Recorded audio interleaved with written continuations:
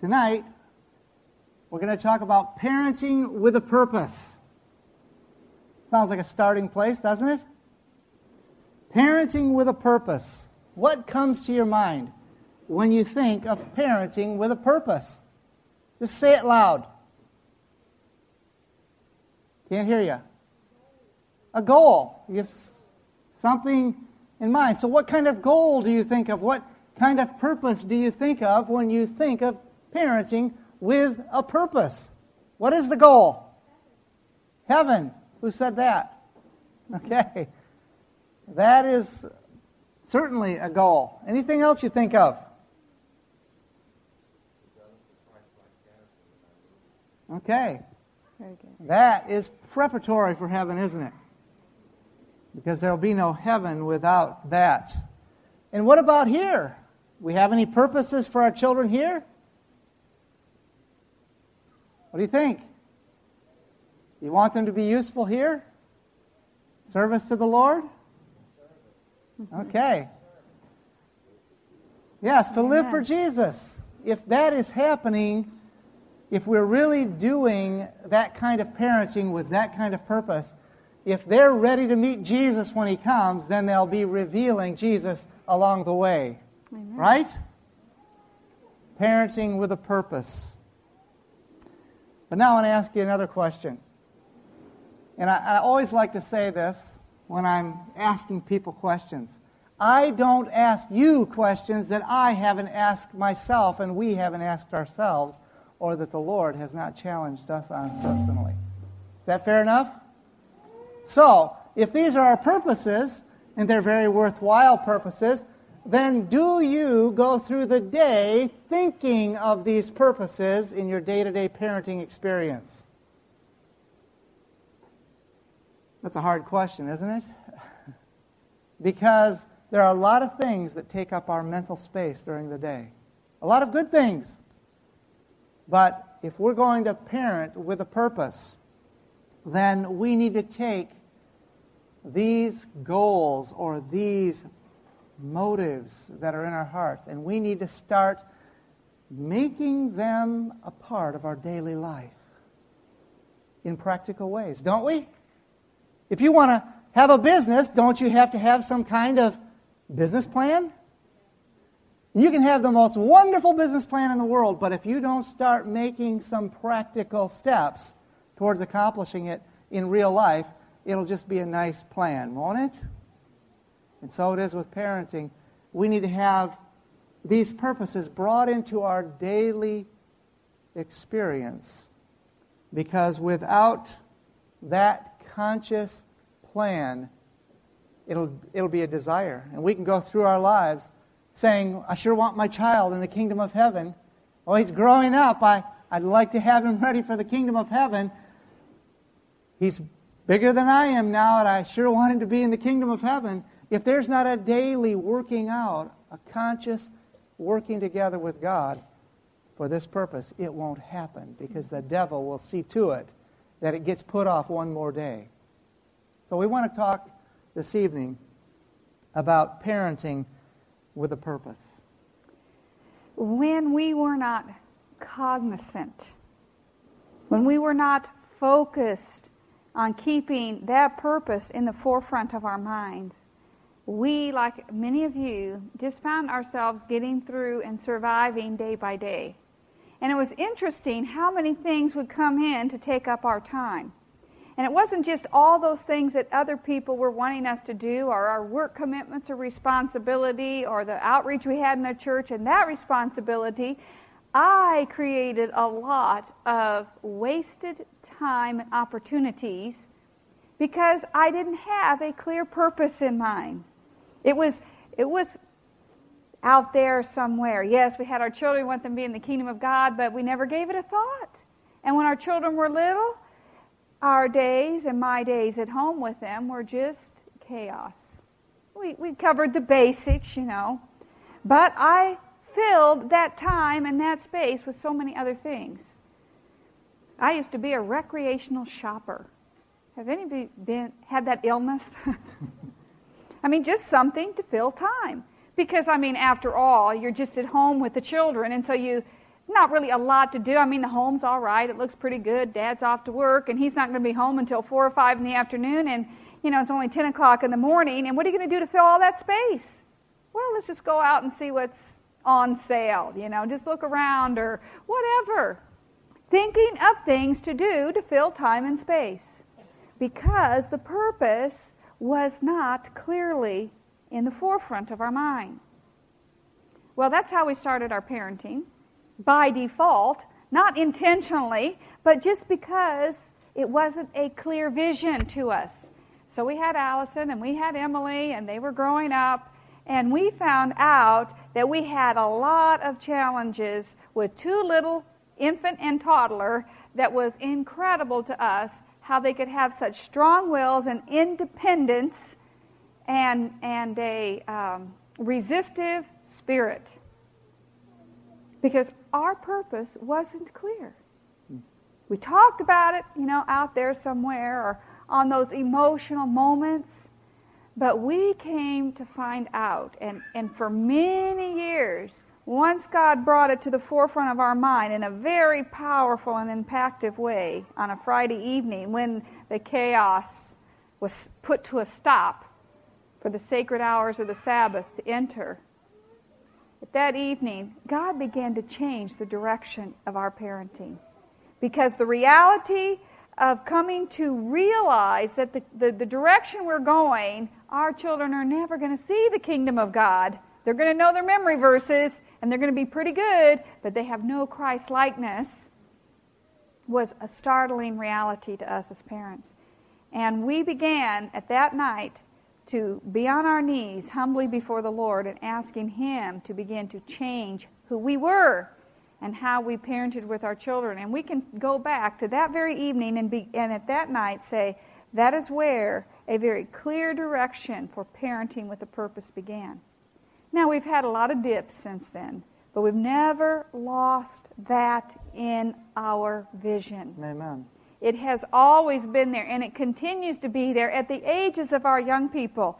And it's been that desire, that hope, and that purpose clear in our minds that has brought us through some of the most trying and difficult circumstances in parenting with our own children, through the most trying and difficult circumstances between my husband and I in our marriage, and through some of the most trying and difficult circumstances with others and the criticism of us for the odd ways that we were not conforming to the standards of the Christian church of today.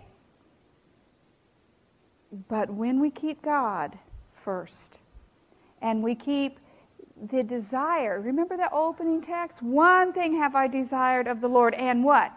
That will I seek after. It is a very clear desire that we are focused on seeking after God. Then we began to see incredible changes in our lives, in the lives of our children, and it has been forever in the forefront of our mind as parents. So we want to encourage you that tonight, we as parents, and most of us are parents here tonight, keep that purpose clearly before us. So here is our purpose. If you have your Bibles open to Deuteronomy, the 6th chapter and the 5th verse. Here is our purpose. And this purpose continues to be opening to our hearts as our young people get older and older in their young adult lives. Thou shalt love the Lord thy God with all thine heart, and with all thy soul, and with all thy might. Deuteronomy 6, verse 5. That's our purpose.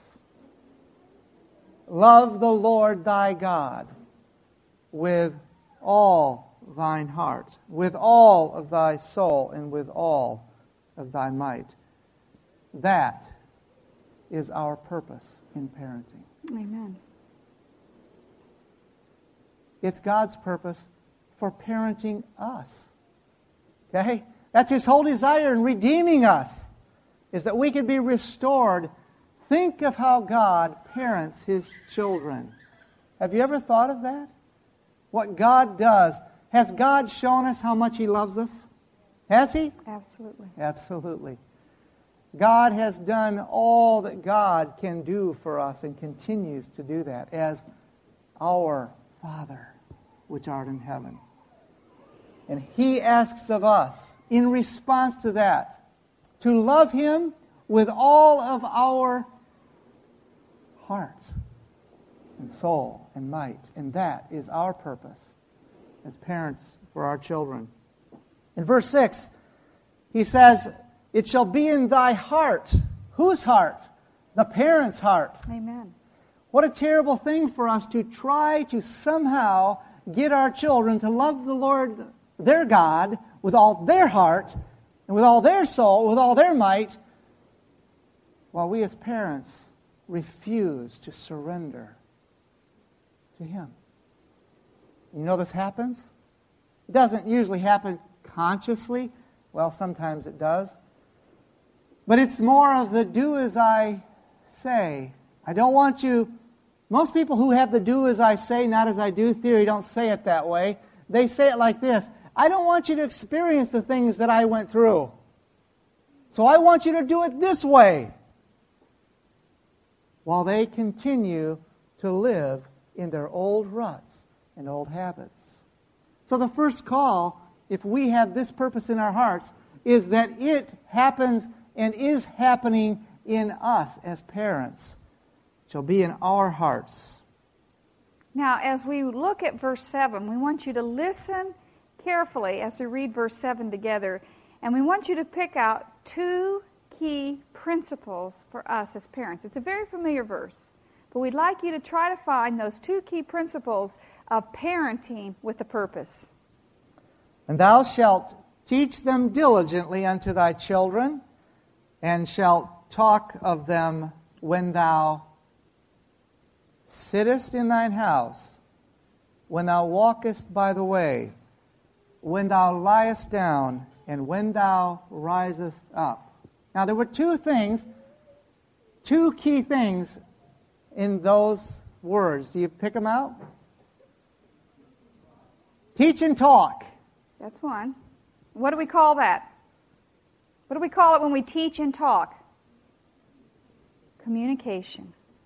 Communication. There's one of the keys. And anybody pick up the other one? Diligently. Okay. Where? Everywhere. What is that called? What is it called when we're with our children everywhere? Companionship. God is telling us that if we want to train our children to love Him with their whole heart, right? Isn't that what He says? He first gives us it to us, and then He says, I want you to teach and train this, to teach it and talk of it, not theoretically, but in practical reality, day-to-day life. And He tells us how it's going to happen. I want you to communicate this to your children, good communication, and I want you to have companionship with them. Isn't that what it's saying? He's talking about a 24/7 parenting situation, isn't he? He's giving every aspect of the day and even the night here. He wants us to parent with a purpose through our companionship with our children and through communication with our young people. And then verse 8. And thou shalt bind them for a sign upon thine hand, and they shall be as frontlets between thine eyes. Now, what does that mean? I mean, sometimes we read through the Bible, and haven't we all read this? I mean, somewhere along the line, right? Because this is one of the foundational parenting principled texts in Scripture. But that word frontlets, it means that we will bind, it's what binds that child's heart to God. That's what that frontlet does. It binds, okay? So we're binding them to God, and it's binding them to the direction in life that God would have them take. That's what it's talking about. Can I say something more on that? Mm-hmm. What it means is, the picture that it paints in my mind is that this experience becomes their life. Amen. Their real life. Not the one that they have to live when mother and father are looking over their shoulder. Not the one when mother and father are sitting by them in the chair when they're little.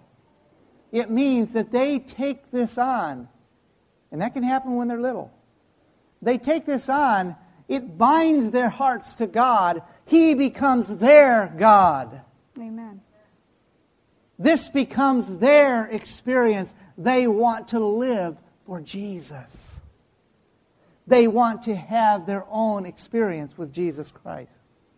That's what these words mean. And then verse 9, it says, "And thou shalt write them upon the posts of thine house, and on thy gates." What does that mean?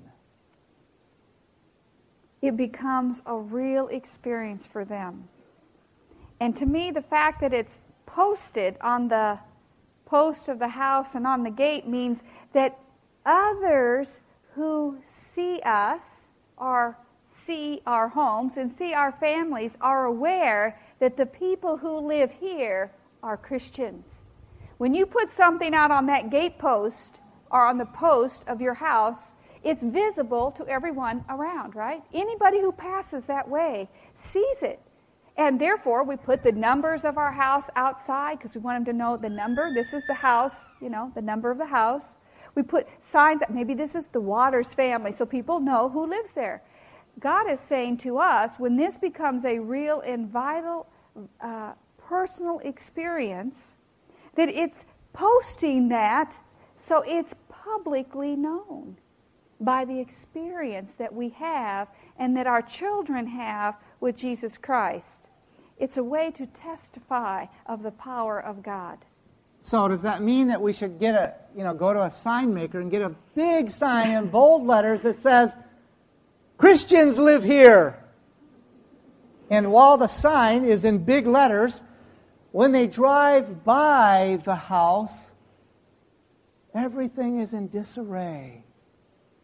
The yard is a mess. Stuff is piled everywhere. But there's a big sign out front that says, "Christians live here." Is that what we mean? That's what it means to put it on the posts, on the gates? Brothers and sisters, what it means is that this experience becomes so much a part of our lives that the people who know us that live in that house know that we are Christians by the love of Jesus Christ. Amen. They know that we are Christians because we take care of that property in order to represent a God of order. We are Christians because we love and serve God first, and one of the first places that is exemplified is in our home, right? The inside, the outside, and our surroundings. Is that real life? It's not theoretical. It's a part of the practical Christian experience. You see, if we miss the essence of a purpose like this in parenting, if we miss this, we miss the gospel. And we miss real parenting, and we're liable to miss. If we don't start parenting with a purpose, we're liable to miss the words, "Well done, thou good and faithful servant." Do you want to hear those words? Amen. Do you want to see the crown of life placed upon the heads of your children? I do. It's interesting. Not only are we epistles known and read of all men, but even for people to drive by and watch how your young people are playing in the yard, or watch them cutting the grass. Isn't that interesting?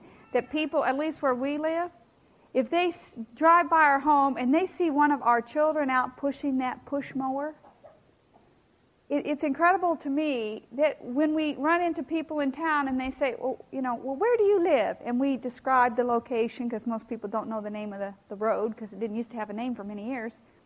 "Oh, yeah, we know where that is. We saw your son or your daughter out a few weeks ago mowing the lawn." they take note of those things.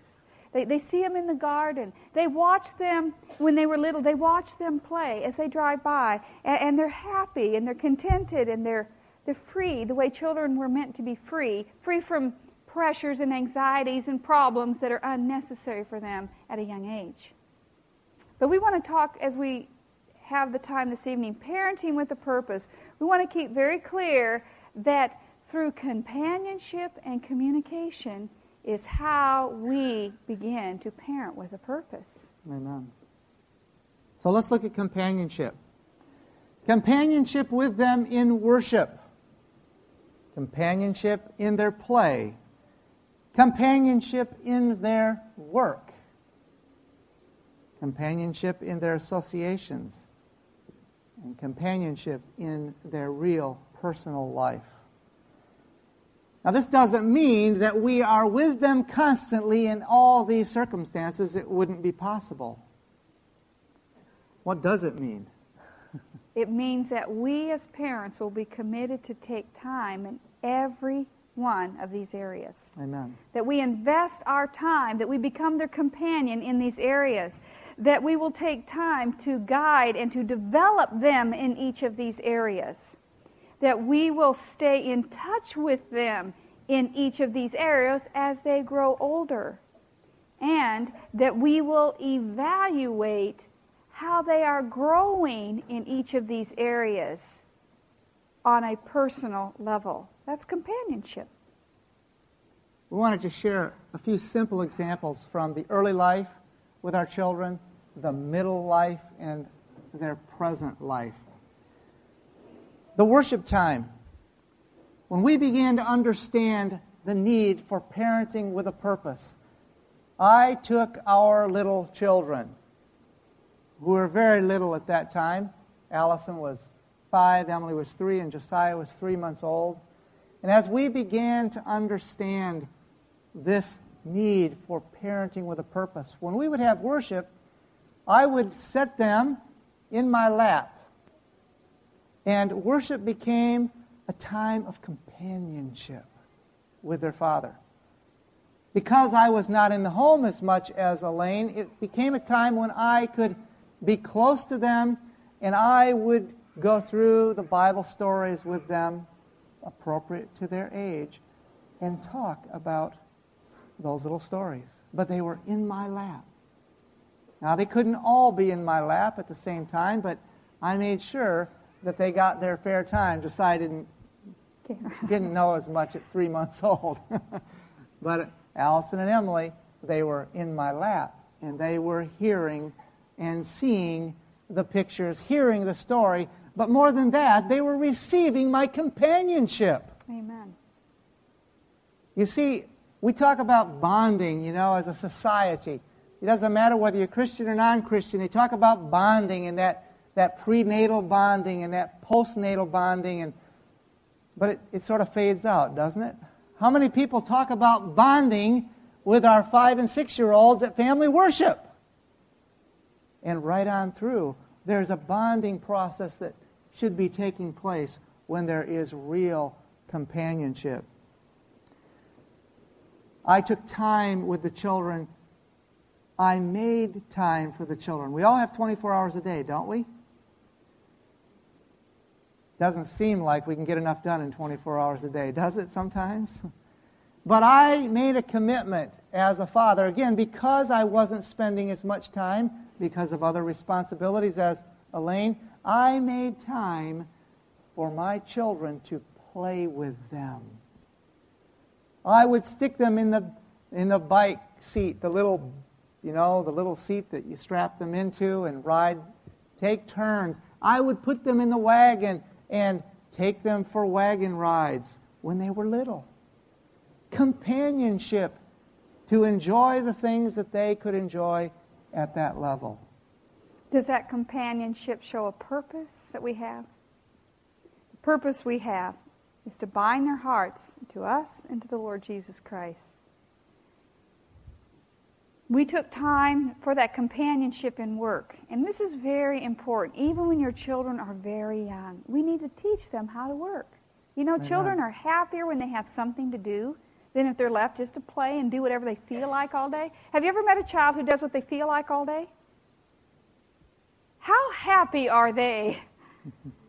They're not very happy at all. Within moments, sometimes a short period, maybe an hour or two, you see a very unhappy, discontented child, because to be left alone with no direction is not a very happy experience. We need to take that time and companionship even to teach them how to do work and useful occupation. I remember the first summer that Josiah just turned 1, we were canning green beans, the girls and I, now 6 and 4. And, they could help me pick them, and they could help me snap them, and their hands were just the little size to stuff them in the jars. But here's Josiah at 1 year old, and he wanted to help too. So I put a box of green beans on the floor, a big box, about 30 pounds of green beans. And I put a bowl, a colander, a strainer there, plastic one, of course. Set them there beside the box. I don't know if we had that picture in the photo album, but we have it at home in an album. And he's sitting on the floor, and his job at 1 was to take the green beans from the box and put them in the colander, because, of course, I had to rinse them all before they were canned. And he was so happy.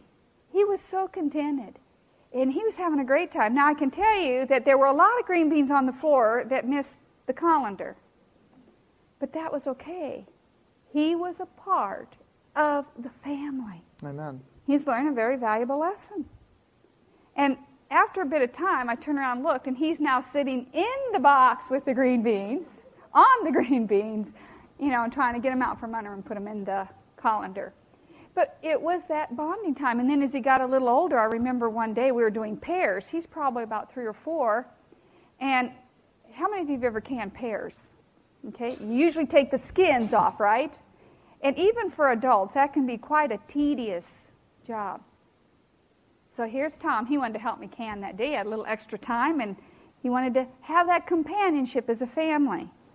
And so he has Josiah in his lap at the kitchen table with a knife in Josiah's hand, and his hand's over Josiah's hand, and the two of them are peeling pears together. Josiah was interested in that.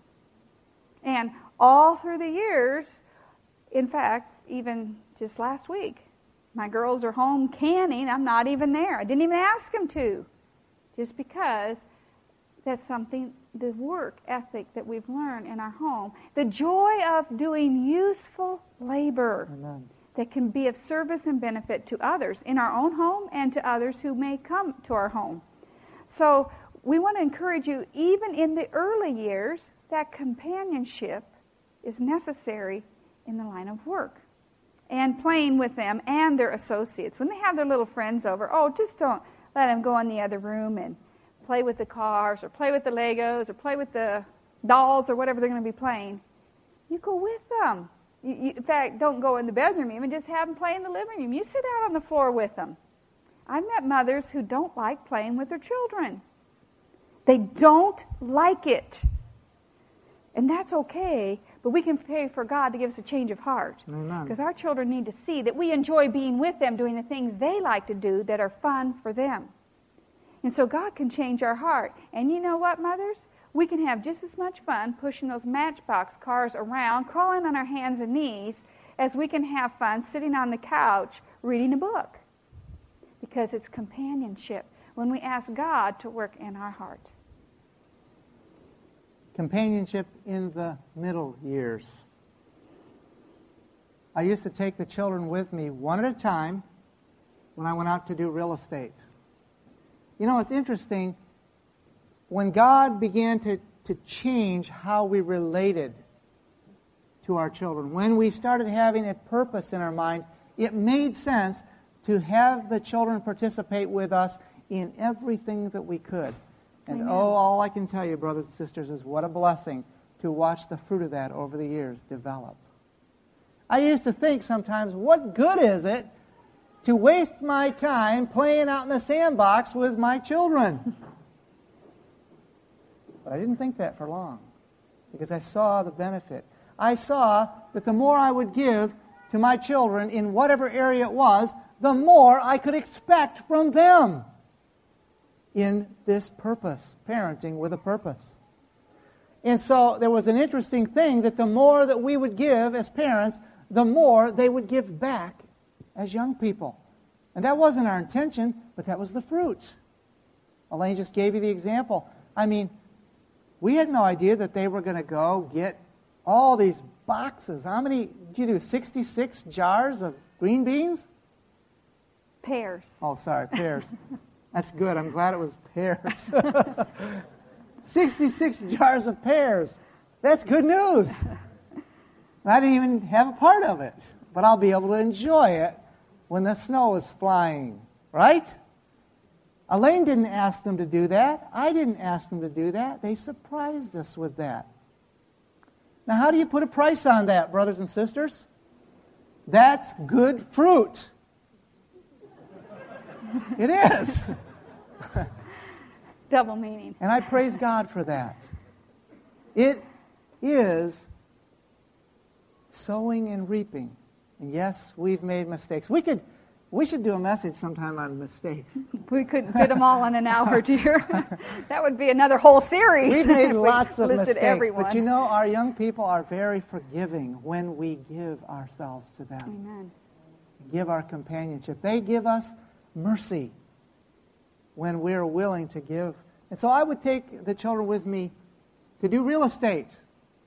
And one of the things the Lord helped me to do when I took them with me is really make them my companion. Not just follow them. Like just something, a bump on the seat, if you know what I mean. Because we can become so preoccupied that they're just riding along and they're just totally ignored. And the Lord called to my heart, parenting with a purpose, that I can really use this time. And I used to open up communication with them, and you know that's never ended. Now I can still have that same communication with Emily. We can just walk down the road, and it only takes about a minute for the communication to open up. What a blessing! Because I didn't just treat them like a bump on the seat and pretend they weren't there because of all the things going through my mind. I involved them. What was on their little minds at that time? That companionship is vital. So when we go back to that verse about teaching these things diligently, and of course that's talking about our companionship and communication, they go hand in hand, and actually we're illustrating both as we share just specifically about companionship. But what are we teaching them? We're teaching them about the character of God, who cares for them, who loves them, who's there to reach out to them, to be their friend. We're teaching them about the law of God, rather than thinking, okay, that's what it's talking about. It's talking about the law of God. So now we sit our children down all day long. All we do rehearse is the 10 Commandments. We teach them the law of God by precept and example through common experiences in the day-to-day life. Amen. We teach them about the character of God and His love for them, and why it is our greatest joy and privilege to serve Him. Some of the other things, even in the school lessons, we can take a special interest and be their companion. Now, I'm not suggesting that we help them figure out all the answers or we do the lessons for them. Oh, no, they need to learn that on their own. But to look for ways to make their education interesting and have some involvement. I remember when the girls were going through the geography class and they were learning about different continents and the climate and all these other things about those continents and the kind of people that live there and about children who would live there and how their life was, what their schedule was, what their freedoms were religiously, how they ate, what they ate, how their day went, what their house would look like, what they brushed their teeth with, whether it's a bamboo stick or a real toothbrush or whatever it may be. And then after we finished the course, we went back through that section of the book again, and every other day at our meal table, we read a story from the geography book about a child from a country. And then we talked about that, and we ate what those children ate. So we ate a lot of rice. And when you eat, from a child who maybe is from Africa or India in a more economically suppressed country where they don't have the abundance that we have here in our country, and our children actually eat like them, and we read the story again, we talk about it, it's very impactful to them. Teaches them to appreciate the blessings God has given and not just to keep them for themselves, But we found in all of our children a desire to reach out and help other children who are less fortunate than they are in other countries and in our own community. So there are blessings in that. Companionship as they grew older. I want to tell you about a survival outing we tried. Now, this was our children's idea with another family and their children. A survival outing. What they dreamed up is that we would go into the mountains for 3 days, and we're going to learn how to survive off the land. Now, it was nice. This is not Hawaii. No, we're in Montana. This is the mountains of Montana. We did pick a date in July, hoping that the weather would be at least decent in the mountains, because we still have snow in our mountains in July. You can still see the snow peaks on the mountains if it's been a heavy snow year in the winter. And so here we are. We're planning this great weekend. I think we started on July the 8th. And all we could take with us, this was the children's decision, these young people, youth, early teens, okay? What we could take with us was a fanny pack. You could put anything in that fanny pack you wanted. Well, let me tell you, Mother went out and bought a bigger fanny pack. That's the truth. Because I wanted a little extra. Because in my personality, the thought of being gone from home for 3 days in hiking and sleeping and wearing the same clothes for 3 days was not very appealing to me. That was the first problem I had. It's interesting. I never thought of that. Never occurred to me that would be an issue. But I tell you, I didn't put any extra clothes in that fanny pack. I put a little things, and this was a good lesson for us. Preparation. Are we really prepared for what's ahead? Because people never plan to get lost, do they? And we hear from time to time about children get lost, or even 20-year-olds who get lost on a hike somewhere out in some national park, and for days they're lost. Do they know how to survive? So we each had a little survival book that gave us all the edible plants that we could find, and it also lists the poisonous ones, so we would know not what to pick. But we were going to live out there for 3 days, and we were going to sleep on the ground. We had no tent and no sleeping bags, and I don't like rodents. And so when I go camping, I like to go camping in a tent that has all secure zippers. So then again, I had to think, okay, no tent. So I really wanted the dog. We have Princess, our dog, and I really wanted her to sleep with me, because I figured she would probably, if something came around at night, she'd smell it, she'd sniff it out and take care of it. But anyway, that was a little bit of selfishness on my part. Well, anyway, this was our plan. Now, that's companionship with your children, your young people. They give them the opportunity to have ideas. Powerful experience. Very powerful. We'd love to tell you the whole story. We didn't end up staying out there for 3 days. It was a very good lesson. We learned a lot of lessons, very, very practical. But the point of it is this. Our young people need to see that their parents can make time for unusual things once in a while. That's the only, we aren't doing those every year, okay? Yeah. But that we'll take those and experience those and give them our companionship. You should have seen us building these shelters. Shelters, yes. The survival book showed us how we could build the shelters. Now remember, this is survival, so we didn't have all of our good equipment. This is survival, and one of the little children that was with us, he said it very, very nicely. He finally said, "I don't want to survive anymore." He wanted to eat and sleep somewhere that was comfortable. And I said, I agree, totally. I can say I was very thankful for this storm that came in, and for the wisdom. We let our young people decide what is really the best decision to make here. I knew what I wanted to do. I wanted to go back to the car and drive home, where am I getting my own bed? I mean, a big storm coming in the mountains of Montana. Actually, there was still snow on the ground in places when we hiked in. And it was cold. You're over 7,000 feet. And when a rainstorm comes in, it's pretty cold up there. And it just started pouring rain, and our shelters leaked like a sieve.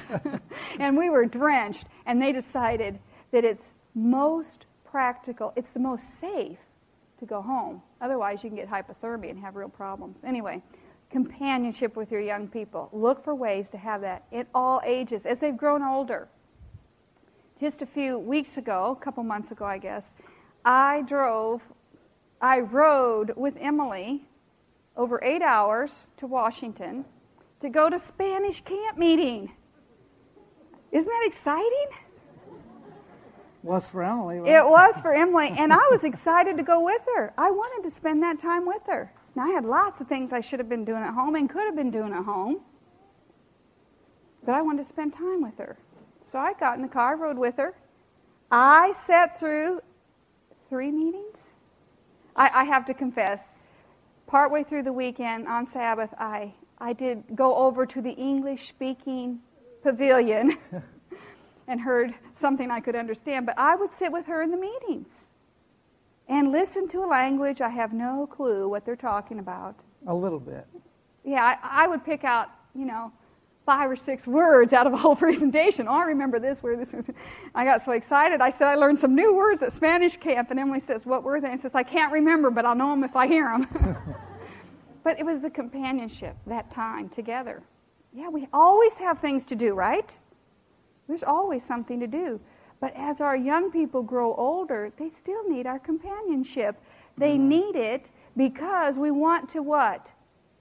Teach them the ways of God and bind it upon their hearts in every aspect of the day. It does take time. But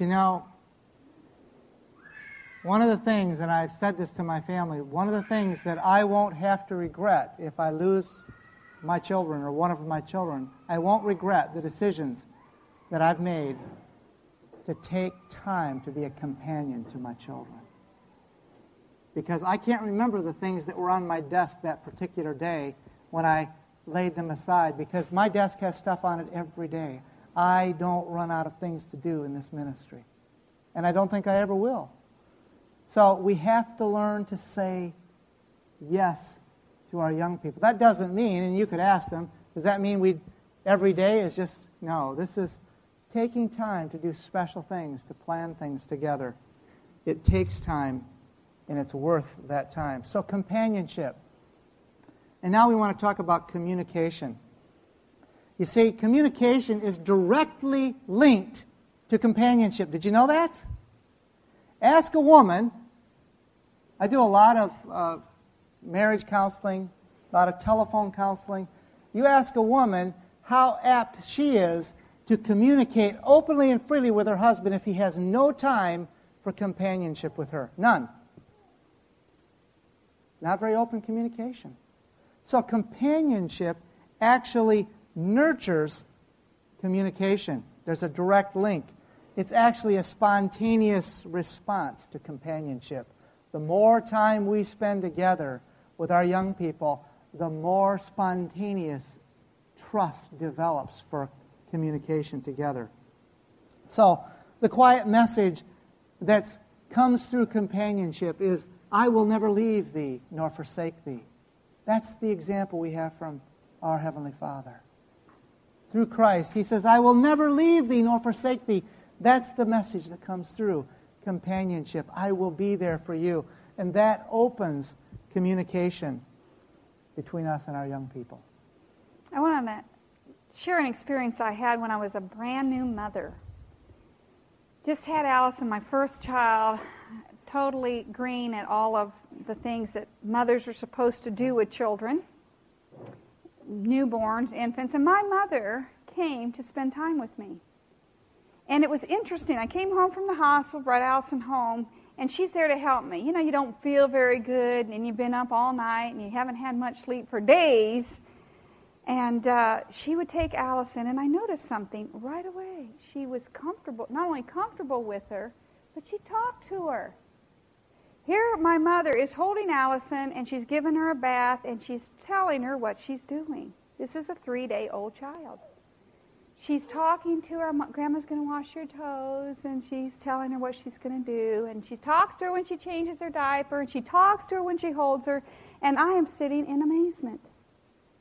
Because I'm holding my child for the previous 2 days in the hospital, nursing her, holding her, loving her, but hardly saying a word to her because she doesn't understand.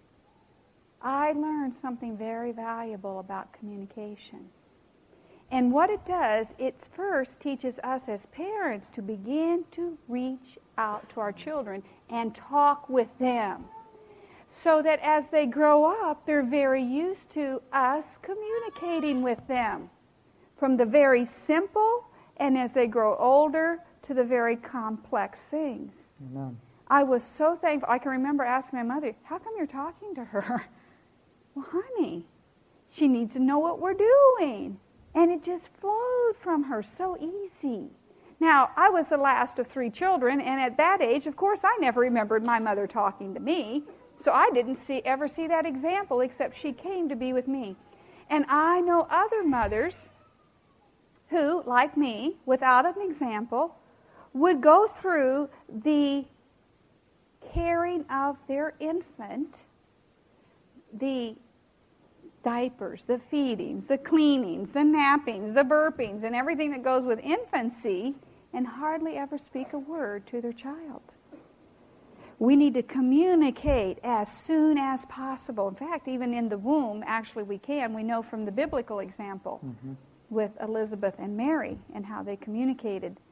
But more importantly for us, wherever we find ourselves, if we missed it at those first days or weeks of life, and now they're 4 or 5, let's start communicating now. And if we've missed it there, wherever we find ourselves, let's start just communicating about regular things with our children, so that we develop the habit of being open and sharing and talking about simple things, easy things, basic things, and then we build from that to the larger things or the more difficult things.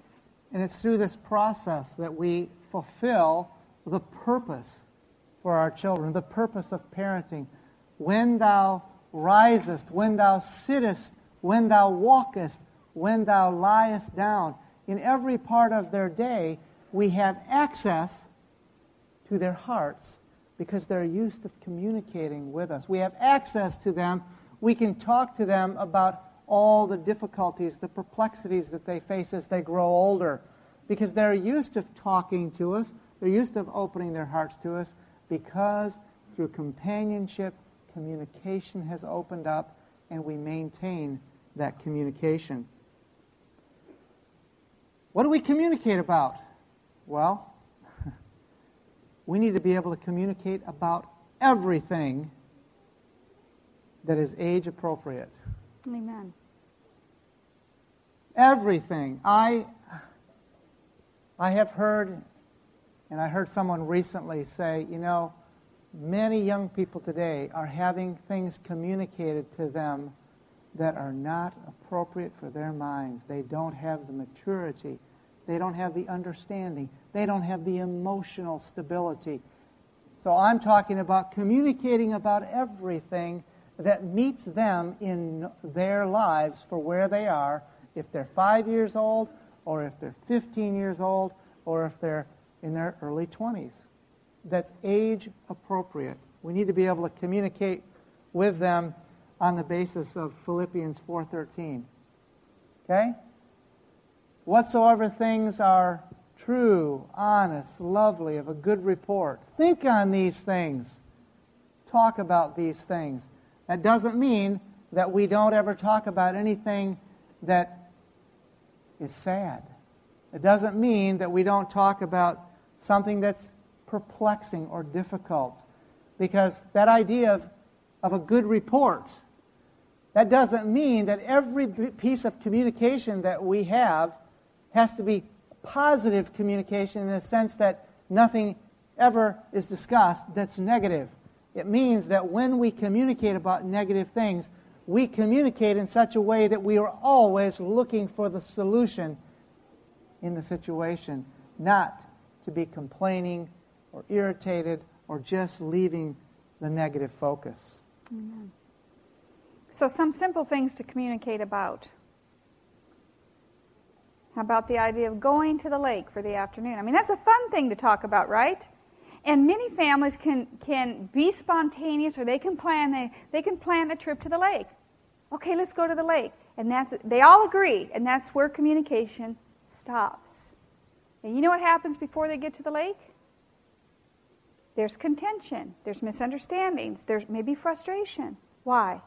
Because the concept of going to the lake in that communication, the idea is there, but the plan has not been communicated about it, how it will be executed harmoniously.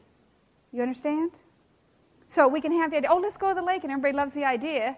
And Mother's standing in the kitchen. She's trying to get the picnic ready. She's doing this and this and this. And Father's wondering how come nobody's, she's not ready and what's taking her so long. And she's trying to do all these things because the communication stopped after the idea was presented.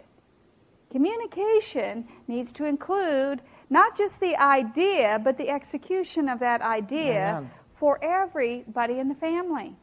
Okay? Who would like to help Mother fix the picnic? Who would like to help Father get the canoe gear ready in the van? Who would like to make sure that we have all the beach towels and the sunscreen in the car?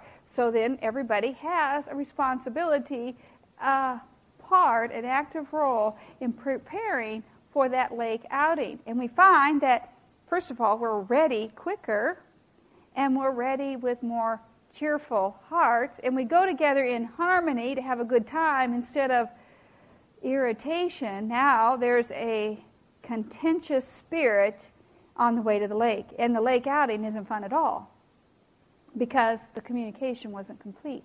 So when you communicate, even about fun things, look to make that communication complete so that everyone has a clear understanding of the expectations, how we cooperate together, and then how we can enjoy working together to get it done quickly so we have more time at the lake. So what about the hard things? There needs to be complete communication or comprehensive communication in the hard things. When my mother was dying of cancer, that was a hard thing for all of us. Grandma was dying. And how do we talk about, how do we communicate about the dying process to children of different ages?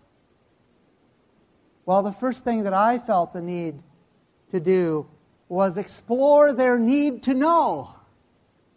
You understand? Explore their need to know. Because one child might not need to know as much as the oldest child. Okay? Explore their need. In other words, don't sit them all down on the couch and give them a generic description. Now, you might be able to do that, and we did some of that, but you don't want to say some of the things to the youngest that you might need to say to the oldest about Grandma's death process, the dying process. So explore their need to know. Be willing to sit down and help them understand what to expect. Help them realize that they need to communicate with grandmother about things that they want to say personally. Don't leave them in a position where when grandmother dies, they say, oh, I didn't get a chance to tell Grandma that I loved her. Don't leave them in that position. Communicate with them. And then help them find the balance between a faith that believes that God has the same miracle-working power today as He did in all those stories you've been reading to your children. But help them understand a faith that is willing to accept the will of God. Amen. If it doesn't go the way of a healing. We need to talk to our young people about these things. Who will talk to them if we don't talk to them through that process? Many young people today, and this is just a simple example of a difficult area to discuss. But many young people today grow up and the communication in their family is so poor that they don't get many things resolved. And so they turn to other young people who are not able to communicate those needs to them. And they get the wrong answers. They get the wrong understanding. We need to make time to communicate with these young people. You know, one of the hardest things that we need to communicate about is cause and effect. Why is it hard? I'll tell you why it's hard. Because some of the causes come back to father and mother. And some of the things that we find in the young people have to go to the root. Lay the axe to the root. We need to be able to communicate about cause and effect. You know, there's a cause and effect relationship in every transaction of life. And if we have an effect, and if that effect keeps happening over and over in our family, it's time to say, what is the cause? Let's sit down together and find out what is the cause, because if we don't deal with the cause, we'll never get to the real solution. Amen. And the effect will grow. So we need to be able to work through the cause and effect relationship in our communication. And then we need to evaluate. Evaluation is very much a part of parenting with a purpose. And I believe that's why God in Deuteronomy tells us that we need to be teaching and training and talking of these things with our children through all aspects of the day. And then we evaluate the understanding that they have through the common things of life. We evaluate the outcome of our communication, of our companionship, of their hearts seeking the Lord to honor Him with all their heart, soul, and might, to love them with their whole heart. We evaluate that process through the little things of the day, their household chores, their attitudes, how complete they do them. We evaluate them in their school lessons. We evaluate them by the attitudes that they have in their day-to-day activities. We evaluate them through their conduct, through their devotions. Take an interest in their personal devotions. We have the family worship. But evaluate that relationship with God through your child's devotional life personally. And evaluate that through their associations. Evaluation is very important. We can do a lot of things, but unless we take time to evaluate to see if we need to adjust the course and be stronger or more tender in certain areas, we can only do that through evaluation. Jesus said, by their fruit ye shall know them. If we see good fruit in these areas, if we see a willing, helpful hand in the household responsibilities, if we see an attitude that is either a good attitude or is willing to be an adjusted attitude by the grace of God, if we see good fruit, let's continue on with the things that we're doing. If we see bad fruit, then let's sit down and communicate together and talk about where we're going wrong, where we need to fill in the breach. Because if we're going to have parenting with a purpose, we need to be evaluating how well we're doing in meeting that purpose. And that text that we opened with, Psalm 27:4, says, one thing have I desired of the Lord, that will I seek after, that I may dwell in the house of the Lord all the days of my life. Is it worth it, friends? Amen. Is it worth parenting with a purpose? Amen. Is it worth sitting down? You know, and I want to just challenge all of you tonight. One of the best things you can do is sit down together and write out what your goals are. What is your purpose in your home? And talk about those goals. Think about those goals. Talk about the purposes and talk about how you're going to accomplish it. Hearing this isn't going to be enough. You need to sit down and get some paper and pencil and start writing together about what we want to see accomplished in our home. And we'd like to close with a song that's become very special to us. It's called What Do I Want for My Children? And it speaks to the purpose of parenting.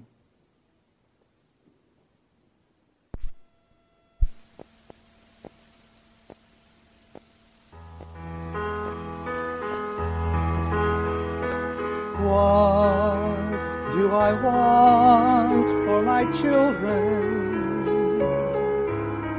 Do I seek for them worldwide fame? Do I treasure for them wealth and riches. Do I want their lives to be just like his?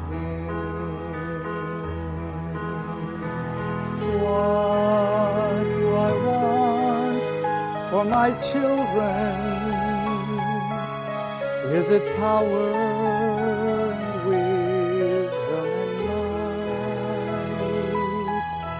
Do I want for them untold blessings? Do I want everything to go just right? I'll tell you what I want for my children. A heart full of peace from above. A life of serving others. A heart of patience and love. I want them to know my Savior, to be free from the power of sin. This is what I want for my children. I want them to walk with him. I want them to be like him.